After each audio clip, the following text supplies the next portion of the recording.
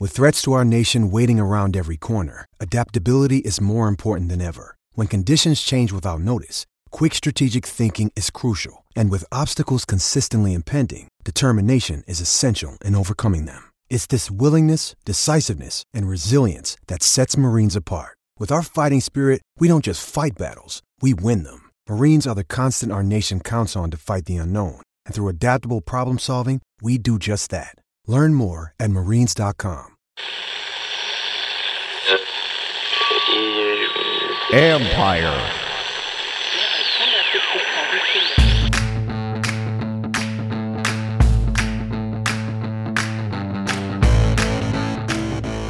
Hello and welcome to my podcast. Do me a favor, subscribe to the John Keim Report wherever you get your podcasts. You're watching on YouTube. Hit that like button, hit that subscribe button. You know the deal. You can find us there as part of Empire Media. That's A-M-P-I-R-E. I think you've listened to me long enough. You should know how to spell it by now, but I'm going to tell you every time, just in case.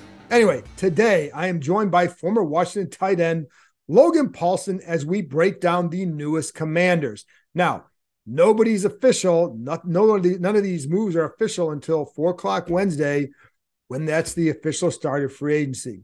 But at that time, Washington will sign offensive lineman tackle Andrew Wiley, guard, center, wherever you want to put him, Nick Gates, and also linebacker Cody Barton. They also claim Cam Dantzler off waivers from the Minnesota Vikings. With Wiley and Gates, I wanted to have Logan on to kind of dissect their game. He was able to go watch them. He also watched new linebacker Cody Barton. So we talk about all three of their games, how they fit in Washington, what he's seen from them, and initial thoughts of his after watching them on film. Couple notes. Wiley, I was told, is going to play right tackle. That means Sam Cosmi has been told he will play right guard. They may be both suited for guard, but I think Logan gives some good explanations as to why this can work with Wiley at tackle, where he played last year in Kansas City. He played guard as well. I think, anyway, so that's what the plan is right now. As far as Gates, his arrival does not mean that Chase Roullier is automatically gone. I think if Chase returns, it would be with a pay cut. Coming off 2 years of back-to-back season injuries, I think that's, it's an awful high cap number at $12 million, more than $12 million for Roullier. So I think they could do, if he comes back, it would be under that scenario. We'll see what happens there, but it's not like Gates' arrival means that Roullier is automatically out of here. Not the case at all. They also want to bring Tyler Larsen back. So I would expect him to sign on that first day or at least if not the first day of free agency, he's going to sign back. They want to bring back Cam Sims. They made a tender offer to Jeremy Reeves, a safety. They've been trying to work out a multi-year deal with Reeves. Haven't been successful. So right now he'll be on their tender offer. So, but he will be back because they made that offer. He's going to be back. Again, Cam Sims, they want him back as well. Cole Holcomb, I'll get to the linebackers now, because Barton's arrival does not mean they're done looking for linebackers. They want to sign someone else. They ideally would bring back Cole Holcomb. They would put him in a 3 linebacker set. And I think I talked about this with Logan. Ideally, they would have him play the Sam. And you have Barton would be the Mike, and Davis would be the Will when you're in a 3 linebacker set, or if you want to mix and match. Gives you a lot of defensive flexibility. But Holcomb's price is out there, and there's not a lot of communication going on with those sides. I know Washington would like him back, but there you go. So they are talking to someone else. That's another spot where they could add somebody. Then, of course, they lose Taylor Heineke to Atlanta. And when I was talking to Logan, we taped this earlier in the day. And at that time, Andy Dalton was still on the market. He subsequently, about 20 minutes after we were done taping, signed with Carolina. So when you get to that part, you can just kind of fast forward through the Andy Dalton part. But there are some quarterbacks out there. I don't even know where he necessarily was on their list. But what I know is the guys that they're looking at would be a guy like Gardner Minshew, Jacoby Brissett, should have mentioned him first, and then also Cooper Rush from Dallas, the ex from Dallas. So, and I think part of the reason with Cooper Rush is he went out and did what they essentially got from Heineke this year, which is go out, play well enough to help your team win, and then get out. So anyway, those are 3 names to watch in the coming days. as far as for what they who they sign. I think Brissett would be perfect because he's been both a starter and knows how to be a good backup and is a good guy in the locker room and all that. And so I think that would be a good move, but we'll see. One of those, I don't know if it'll be one of those three, but those are three names to watch. And then Washington fired offensive line coach John Matsko today. And so what I was told, and just it's curious thing, early in the offseason, we kind of heard that he maybe would either retire or maybe go just be done or they would move on from him, whatever. That didn't happen.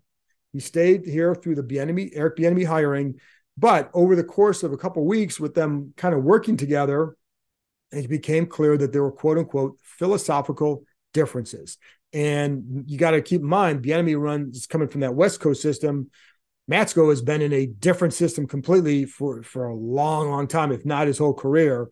And so I think there was just, again, philosophical differences. You have a coach who is set in doing it this way or had been doing it this way for a long, long time in this system. Now you have another guy saying, hey, try this, try that, try that. And it leads to a situation that eventually would be counterproductive. So they made the decision to move on from Matsko. So how do you replace him? Well, first of all, I talked with Logan about the impact of that. How do you replace him? They have Travell Wharton, who's been an assistant line coach since Rivera came. He's been a line coach in the past. Could be someone who fills that role. They also have Juan Castillo. Now, he's their tight ends coach. I don't think he's going to move on from the tight end job, but he is someone he was a line coach under Andy Reid in Philadelphia, same system. So if nothing else, he's a good voice in that room or in certain, planning meetings, whatever, that can help them in their transition. Again, to a lot of that with Logan Paulsen, but I did want to give you some of the breakdown of what happened and why. So now let's get to my conversation with former Washington tight end Logan Paulsen. When you need mealtime inspiration, it's worth shopping Kroger, where you'll find over 30,000 mouth-watering choices that excite your inner foodie. And no matter what tasty choice you make, you'll enjoy our everyday low prices, plus extra ways to save, like digital coupons worth over $600 each week. You can also save up to $1 off per gallon at the pump with fuel points. More savings and more inspiring flavors make shopping Kroger worth it every time. Kroger, fresh for everyone. Fuel restrictions apply. Mother's Day is around the corner. Find the perfect gift for the mom in your life with a stunning piece of jewelry from Blue Nile. From timeless pearls to dazzling gemstones, Blue Nile has something she'll adore. Need it fast? Most items can ship overnight. Plus, enjoy guaranteed free shipping and returns. Don't miss our special Mother's Day deals. Save big on the season's most beautiful trends. For a limited time, get up to 50% off by going to BlueNile.com. That's BlueNile.com. Logan, not exactly a sexy start to free agency for Washington, and I guess not even a start because that starts on Wednesday, but they've agreed to deals with a few guys in areas that they needed to get things done. So maybe not sexy, but maybe necessary. But I am curious, two offensive linemen, Nick Gates, Andrew Wiley, linebacker Cody Barton, picked up Cam Dantzler, cornerback off waivers. But let's start with the O-line. Andrew Wiley and Nick Gates. What do you think? So let's start with Wiley because I think he's kind of he's obviously getting more money. He's kind of the bigger name of the group. Super Bowl, Kansas City Chiefs. And when you watch him, he looks like this is going to sound mean, but he looks like a guard. And I do like his film a lot. I like the way he moves. I like the way he bends. He's a little bit more twitched up than I was expecting. But you do see some limitations against longer, more athletic pass rushers, which is what you'd expect from a guy with kind of his measurables and kind of his background, a guy that moved from guard to tackle. Obviously Max Crosby, when they played against Las Vegas, gave him fits, and Von Miller gave him fits, but those guys give lots of people fits. I think you see some length limitations, but what you also see, which I think is really important, is you see that Eric Bieniemy or Andy Reid, whoever is calling the plays, understands how to put him in a good position to be successful. So what you see, especially later in the year, you see more chips, you see more play action pass, you see more RPO, and I think it allows him to use and cultivate multiple sets that disrupt the edge rusher with a little bit of help from the play caller.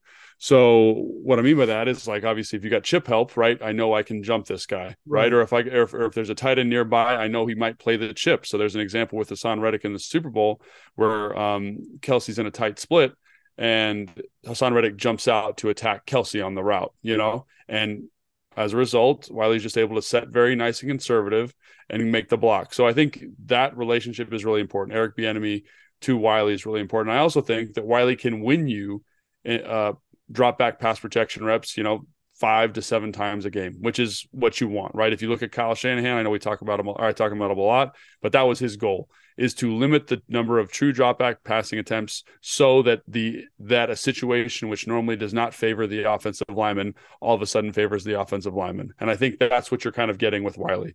A good play caller, a guy that understands what he's good at, and a guy that understands his limitations can maximize them. And when you look at the second half of that Kansas City season, I think that's what you see. It seemed like, too, when you'd watch him, he understands the positioning, obviously, pretty well. Mm-hmm. His footwork with the positioning.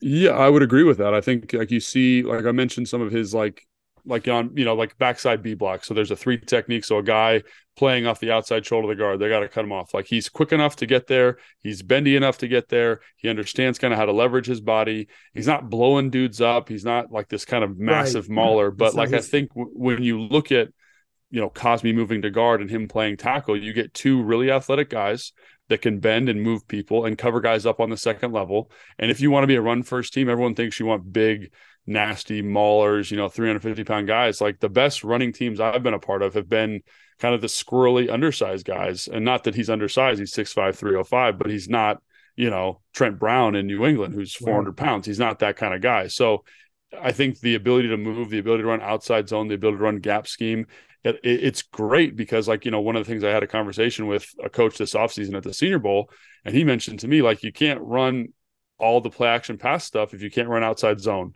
And last year they couldn't run outside zone because they didn't have enough athleticism at guard. And now all of a sudden you've got a pretty athletic tackle in Wiley and a very athletic guard in Cosmi. And I think it brings some of that stuff to the forefront. And if you are able to do that, look at what's a good example? Look at Atlanta. Caleb McGarry struggled in pass protection the last 3 or 4 years. Comes in this year, they're more of a play action pass team, and he's got one of the highest grades for any offensive lineman in all of the NFL. So speaking to skill sets, understanding what they can and can't do well, and he, I think, can do that. Now, is it perfect? No, but I think he does add value. I think he's a pro that knows Bieniemy's offense. And, so for me, I was talking to someone earlier, like, in a perfect world, it's Leno at right, Wiley at left, you draft a center, you got Cosmi at guard, you draft a tackle. And I think you'd be like, wow, this is one of the best offensive lines in the NFL, because that's how good I think Wiley is, especially when you can speak to his skill set more at guard. But he's athletic enough, he can play tackle. So I kind of see the vision for the staff, and I'm excited to see what they do. But I do think he's a guy that is a scheme fit, and that's why you're able to kind of get him at a very team-friendly number. And and I think it's a good fit because of Bieniemy. And it's funny because when I watched them, and I only was able to watch a few of the games, just kind of quickly go through it. I like to dive into it if you're going to really watch, but because this is you don't have the time to dive into it. At least I don't. But you can watch them, and a lot of it was obstruct the guy, get in front of the guy. You don't have to drive him 20 yards off the ball and just destroy him. It was more get in front of him, do it. The other thing I noticed too, like in the Super Bowl, he's going up against one play's going up against Hassan Reddick. The next play, Brandon Graham, 2 very different styles of rushers, and seemed to do a good job with both. Now, Graham would push him back, and then Mahomes getting the ball out. So like that comes back to what they hope Sam Howell can do, which is quick decision-making. But, it did seem like he, against Hassan, when one-on-one, he seemed to do a decent job. And I think that speaks to his foot speed and his foot quickness. I do think that, again, like with Crosby, for example, like the longer rushers, the guys with those 34, 35-inch arms are going to give him a hard time. Like that's just kind of a fact of life because he's not the longest limb guy. So when you get like long arms, when you get power bulls with those 2 long arms in your chest, like you don't have a lot of surface area to anchor because you literally can't reach the defender. So that's something that he's going to have to contend with. But like I said at the top, like Bieniemy I think is very well aware of that, because if you watch the game plans, second half of the season, last 5 games of the season, they are helping them out. It's not like they're totally augmenting their game plan, but they're helping them out. A lot of play action, screens, quick game, RPOs, and so the rusher never really gets a rhythm on the tackle. And if you call a game like that, that's outstanding. And if you look at this team last year, like with the defense playing the way they were, I think that's a very reasonable expectation going into 2023. Now, is that going to happen? I don't know, but I think that's the plan. And I think if you look at it that way, this is a good fit for this team.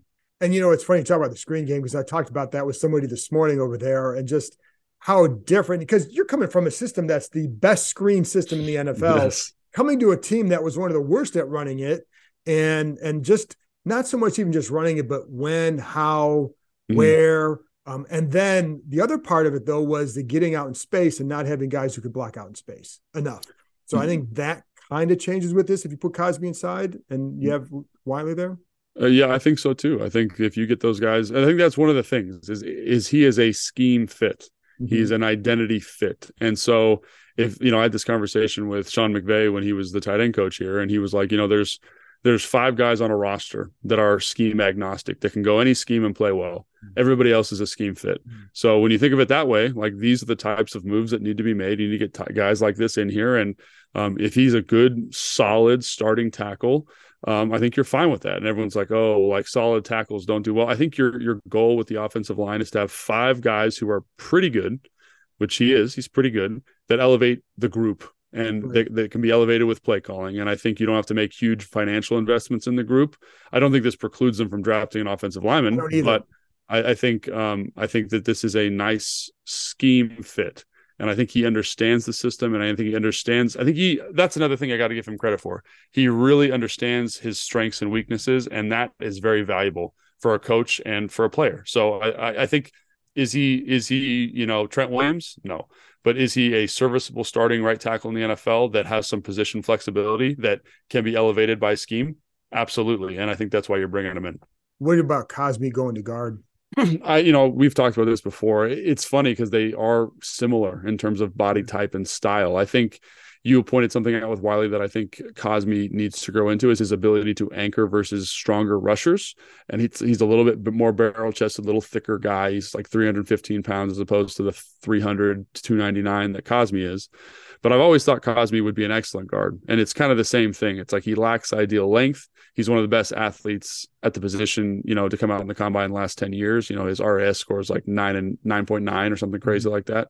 So I think at guard, he can use his athleticism, he can use his speed, he can use his quickness to get to the second level, cover guys up, be in double teams against bigger body guys. And I think he bends well enough where he can move people off the spot. So I think ultimately this was probably his natural progression in terms of position.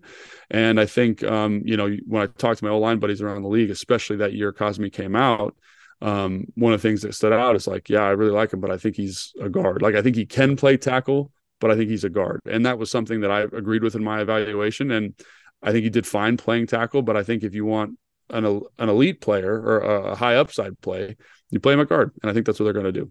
Then they also get Gates from New York. Now, He played both guard. He played all 3 spots. He played 3 different spots in New York. Ended up, a lot of time at center, and I think that's where they'd like to play him. And, so people listening, like, it does right now, Chase Rougier is still in their plans. I do think if he returns, it would have to be with a different salary, because they're not going to keep him at $12 million. And so, I know that there was I think they approached his reps at the combine about a new contract or a different contract, but Gates coming in, and I think he'll be a center. And watching these guys, Logan, I kind of like him. And I just, because he's physical and strong, like, I felt like at center, he anchored well. But I didn't, like I said, I'm watching parts of games, and I saw him at guard and I saw him at center. But what did you think? Yeah, so I think with Gates, I think he's a guy like that, again, give flexibility. He played tackle his rookie year. So he's got some position flex. he's not overly twitchy, which I usually kind of associate with centers. Like think of your Travis Kelce's, guys that can move and are a little bit undersized, a little bit squirrely. That's not him. He's a guard playing center, tackle playing center. He's a bigger guy. He's 6'5". I think he's 315, 317 pounds. So big fella. And I think that the thing that sticks out to me is like when I talk to people at the combine about Tippmann, the center from Wisconsin, one of the things they kept saying to me is I like a taller center because it helps with pass protection. And you see that with him. I think you see his ability to kind of pass pro bigger, longer. Why does that help? Well, because I think it's just the arm length thing, quite frankly. Like a lot of centers are a little undersized and they have a hard time matching up. And so I think with him, he's got 32.5-inch arms, so not elite length, but good length for a guard. And can get in there and kind of mix it up. He's a bigger, kind of heavier dude. And so I think that all helps with the pass pro. And I think, he ran a 5.45 or something at his pro day. So not the fastest guy, but when he gets into space, he does a good job. And I think you mentioned like the toughness and the physicality. Like he's a junkyard dog. He's not the same kind of absolute mauler that Wes Schweitzer was, but he's got a little bit better upside in the pass protection game.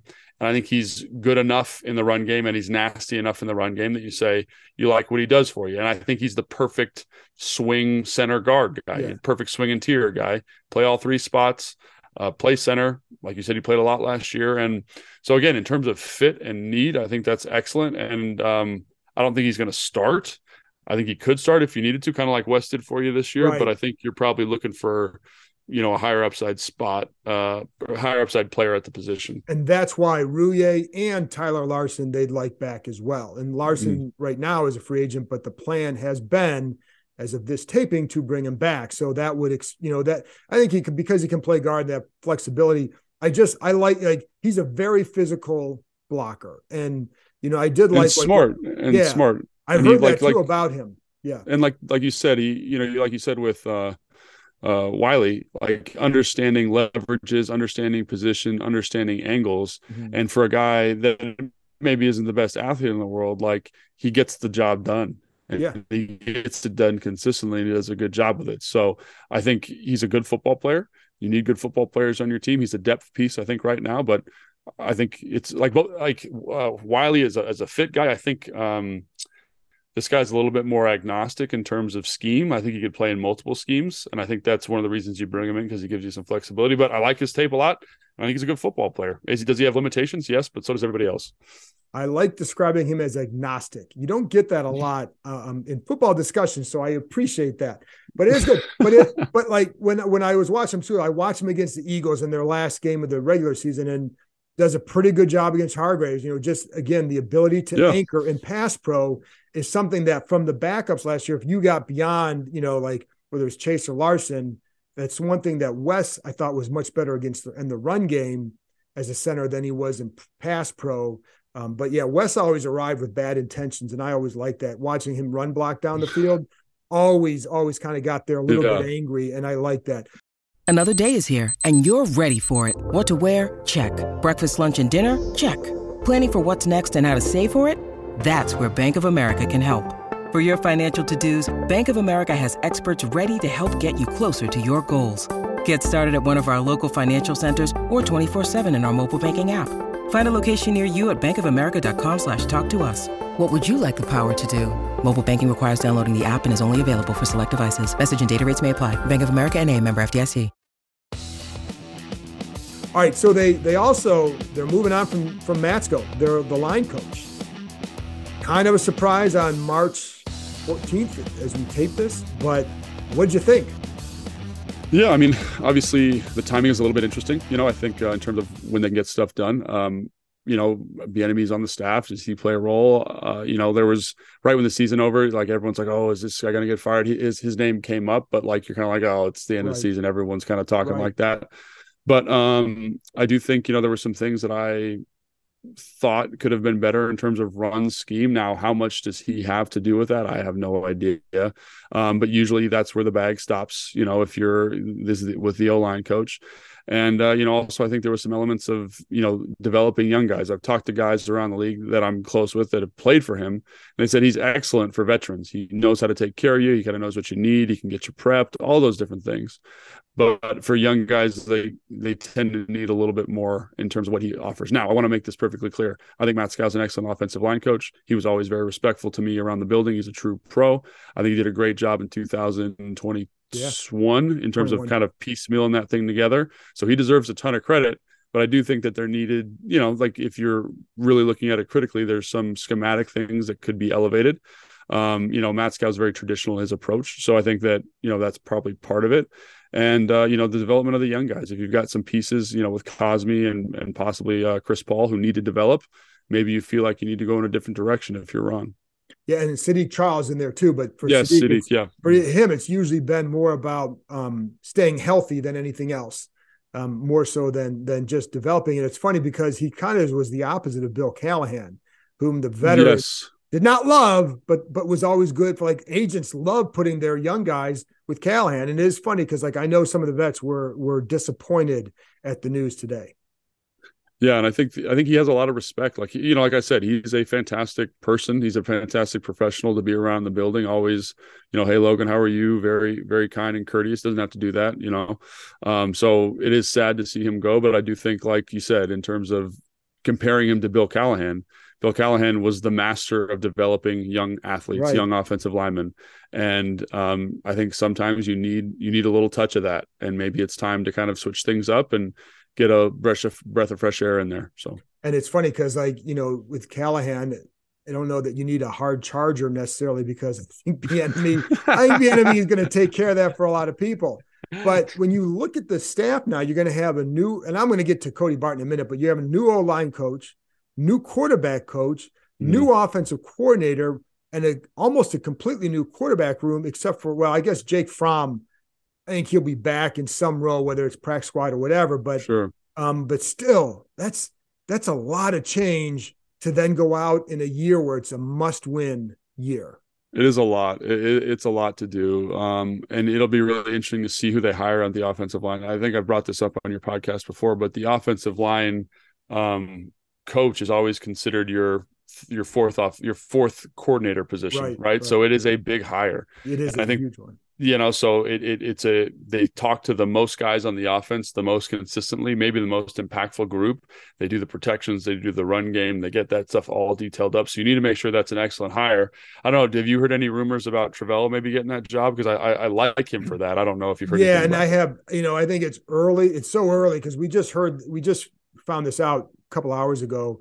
So it's a little bit early, and there's some others out there. Kansas City has an assistant line coach. It could be a few guys, but by the time by the time people listen to this, we may even know. I don't know. Yeah. But it is a big job, and that is a lot of change. And I just wonder how that's going to all fit. I think for Bieniemy, if he can bring in a guy that he knows, well, that's a benefit. Then it lessens, then maybe it actually helps, because you have another guy who knows this system, which I think will be key. And it's, but it is a big change. And for Rivera, it's a third guy he's gotten rid of that you wondered, would he ever, and I've never thought that Matsko needed to go by any means, but between him and Scott Turner and Sam Mills over the last 6-7 months, there's some big changes for him. It is. There are some big changes, kind of surprising changes. I mean, that's one of the reasons you think Matt Scow's never going to leave, because of his relationship with Ron. But I do think, to your point, like, this would be very helpful for Bieniemy, bringing someone in like this that can get his terminology, get the coaching points worked out. That actually gets me kind of excited, because one of the challenges here is Eric Bieniemy getting this offense installed, not from a pass game concept for the receivers, but for all the detail that they bring in the run game, in the protections, in the screen game, and in the RPO. So having someone who can do that, I think, is absolutely critical. And I think, while this is a hard, tough pill to swallow because of what Matt Scow has done the last couple of years, I think that this is going to kind of trend the team in the right direction and help kind of trend Bieniemy's tenure in the right direction, because that's such an important position in terms of communicating the offense. And I don't know if this is again that we're talking at 5:30 on Tuesday, but Juan Castillo was a line coach in Philly with Andy Reid and in this system. And they also have a new receivers coach in Bobby Ingram. And I didn't put him in that because I think of all the changes on that staff, that was the one that's like, I think that'll be, I don't know how to say it, but like that receiver group is really good already. It'll be straightforward. There's not a lot of right. I think they're there. going to be in good hands there, but the other ones are bigger changes. Sure. And also I think more impactful to your offense because of who's at that position, the young guy in Howell, then a new line coach, and then a new coordinator. So it's very different and it can be all good. We don't know, but it's a lot of change. So the other thing, Logan, last one is Cody Barton. And I was watching him. The funny thing is, so I'm watching him against Kansas City and I find myself thinking like, man, Kansas City, I mean, obviously they have a great offense. We know that. But the number of times you'd see somebody start left, come back right, do this, like, I'm not sure, then I was like, oh, okay, if that's what they're looking for. And we saw some of that, but like they do a really good job of that. Right. So I found myself watching the Chiefs offense as much as anything, even though we're all familiar with it. But anyway, what'd you think of Cody? So I think Cody's a guy that is a really interesting kind of find, and I think he's got a high upside possibility. And what I mean by that is when you look at him, hasn't played a lot of football. He was backing up Bobby Wagner, and obviously Bobby Wagner's, the best linebacker the last, since Ray Lewis pretty much, right? He's outstanding. Awesome. So, he's backed up there, and he kind of came into the season, I think, started a little bit slow, quite frankly, but I think when you watch him as the season goes on, he just kind of keeps getting better. And I think that's encouraging. I think he's got a little bit of snap to him. He's got a little bit of pop to him. He's okay in coverage. I think he's better kind of attacking the line of scrimmage. He's physical off blocks. He's instinctive towards the run game, which is something that, no offense to Cole or Jamin, they haven't had a guy who's overly instinctive in the run game. So it looks nice. He's decisive downhill to the football. And I don't think he's a bad athlete. I think he's a decent athlete. I think Cole, if I was going to give it to somebody, I'd say Cole's slightly better, but I think he can cover. I think he can find spots. And I think he's a guy that strikes me as a guy who's going to play good football this year for this team. The other thing too that jumped out, and again, watching that Chiefs game, was the inability of those Seattle defensive tackles to either hold a double team or, if they're leaving early, to then win on the play. And that would affect Barton in a number of plays.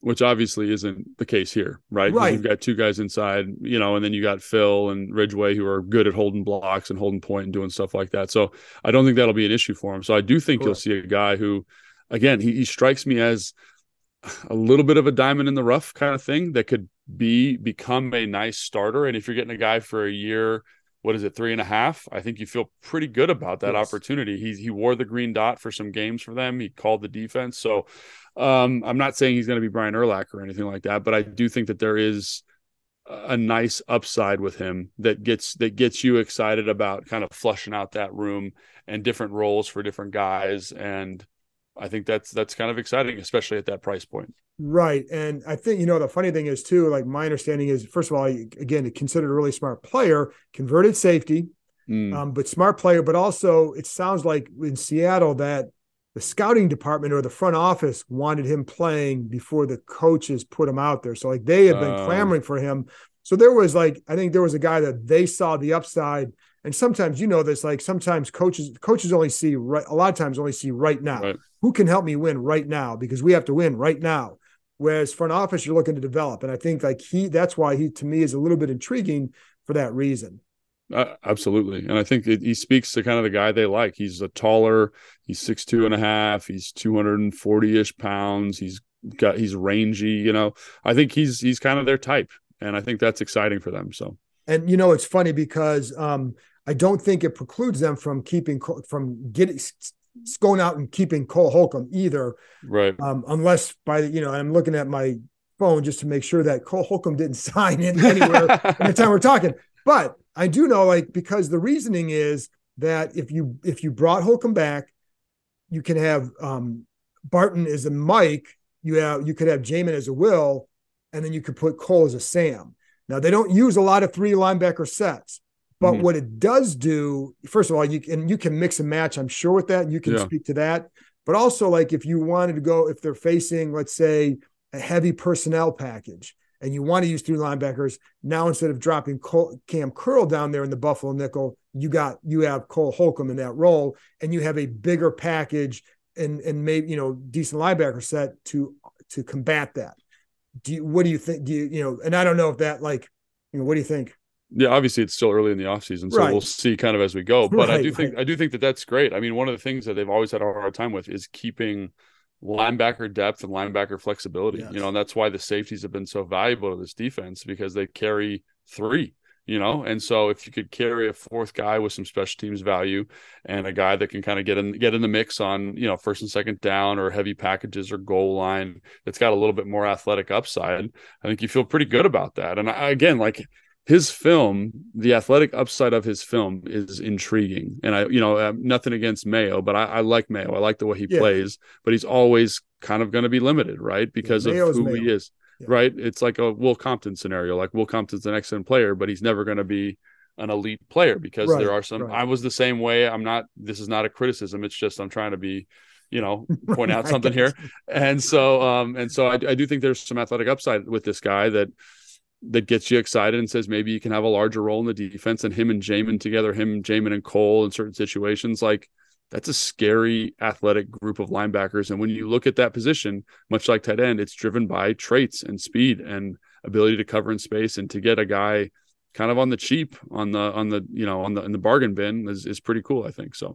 And then they obviously claimed Cam Dantzler, a corner from, I don't know if you've seen him, but I know, like, I haven't watched him yet. Yeah, and I haven't, you know, what I know is that they, you know, he's a guy that I think they're excited about because I think they saw enough flashes. I know in Minnesota is very up and down, so who knows? I mean, I think they're kind of hoping that they get lucky like they did with Ronald Darby a couple years ago, but we'll find out. And I think what all these moves do is it kind of gives them some flexibility going into the draft. And as far as what direction you go with that 16th pick, I'd still go offensive line somewhere, because I just think I'd keep adding there until, you know, but it gives you flexibility. But then they also lost Taylor Heineke. He signs with the Falcons. Yeah. I know they wanted to keep him. I know they were pretty set on I don't think they wanted to go above $5 million per year. And the Falcons went up. It's up to $20 million, but it's until we see the details like of it, it's never. Yeah, I was talking to Craig, and he said it's really 7 in the first year. So yeah, correct. It's really in that 7 range. I haven't seen all the details. That's my understanding, but they were holding firm on 5. Right. So, you know, but what do you losing him? What do you think? I just don't know if you're going to find a cheaper veteran in that same category. Like, you know, so. Jacoby Brissett, is he signed yet? Like, no. What did Andy Dalton? I know Andy Dalton signed with Miami, correct, or something like that. Yeah. But that kind of pantheon of guy, I guess, is what I'm saying. Right. They're going to ask, in my estimation, for like $8 to $10 million. So getting Heineke in that $7 million range seems like a fair market value because he's a little bit cheaper than those other guys. So I think this is going to be interesting to see where they go here, because, you know, Keenum's off the market. I thought they were going to be in the market for a very specific type of guy. And the longer this drags out without them signing a backup quarterback, it becomes interesting. The draft becomes more compelling, I think, in terms of getting a guy in the draft that they like. And I know the kid McKee is getting some buzz. I know PFF has him as like their number 1 rated quarterback or something crazy like that, but he probably will be available in the second or third round. So like the longer this pushes out, the more it's like, maybe that's the way they're looking at this. I have no idea. Yeah, but I think they'd like to get a veteran. And I would. I think we all would, right? Unless something's happened, Dalton is still available. Okay. So but that would be a guy to keep an eye on. Obviously. Correct. I agree. Well, he's been in this offense. He's been in a lot of offenses. And I had Sam Forty on the other day, and I told him, like, you know, at some point Dalton's going to roll through Washington, because they all do at some point. but it's all, you know, I think Brissett is a guy to watch. You also have guy like Mason Rudolph, who's been in the West Coast system the last couple of years in Pittsburgh, doesn't have the same experience or skill level or results. Right. Mm-hmm. But I think, you know, guys like that, and there's, I mean, Chase Daniel around, but those guys are like career backups. I think they want someone who, if he's got to go in and play for 5-6 games, can at least not cost you games. But Absolutely. And that's what Heineke did well. Like, for all the stuff that people want to talk about, I'm like, they were, you know, he did a good job when he went in there. He maxed out, and it's not his fault that they never had a better solution or that other guys got hurt. I totally agree. And that's why I'm a little, because I think my gut says, I haven't looked at the markets or the contract values yet, but I feel like the Brissett's, the Daltons are going to go for more money than Taylor. I don't know if Dalton will because of his age. Okay. And I don't know if what that will do for him or not.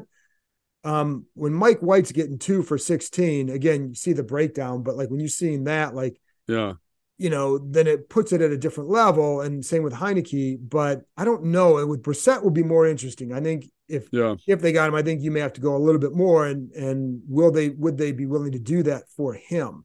But again, he's, got what they need is a veteran who is capable of starting and winning games for you or helping you win games, and then being good in the locker room and being a good mentor. And I think like those guys fit that bill. So absolutely. And it sounds like we're on the same page. It's just, it'll be interesting to see what they, if $5 million is as much as they wanted to go with Taylor, something tells me that those other guys are going to get more, because I think they're more accomplished. They are, but and that's the thing is, would they be willing to go higher for someone else, for him, someone else? And they freed up a little bit more money by releasing JD McKissick today, $1.2 million, but that was expected because the neck and whatever. But anyway, Logan, always great to have you on. It's funny. I was going to ask you too, and we only have about a couple minutes left, but what have you learned? Like, you've been going to the combine, you're doing all this stuff. Are you seeing the game from a different perspective now? I mean, are there things, you've obviously been a very smart player your whole time, but how different has it been for you? And it's almost like a master class, maybe, I wonder. Oh yeah, it's so fun. It's so fun to kind of look at the game from this perspective and think about free agency from a team building standpoint. Think about the draft from a team building strategy. Like if I'm the GM, right? And it really changes your understanding and complexion of players and how you value players and what you're willing to pay for players. Like, Wiley's a perfect example, in my opinion. Like, is he a guy that kind of blows your hair back? No, but for the money, for the value to get a starting right tackle that fits this scheme, it's all of those boxes check as a favorite towards Washington, and even though he's not the sexy pick, I would play the percentages that it would work out this way. And all of that information has come from conversations at the combine, conversations with GMs and scouts. And you're kind of like, man, they think about this completely different than a coach does or a player. Yeah. It's years down the road. It's chess, not checkers. And so that whole team building thing has been super fascinating to see. Check them out on the Take Command podcast with Craig Hoffman, and always check them out on Instagram, because you're always posting clips up there that are good breakdowns from what from your work with the Commanders. Tell them what your handle is.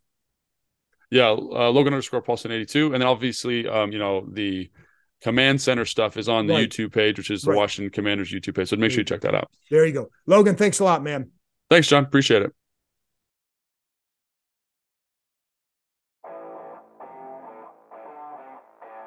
That's it for this episode. Thanks to Logan for joining me, and thank you, as always, for tuning in. And don't forget, go follow Logan on Instagram like he told you.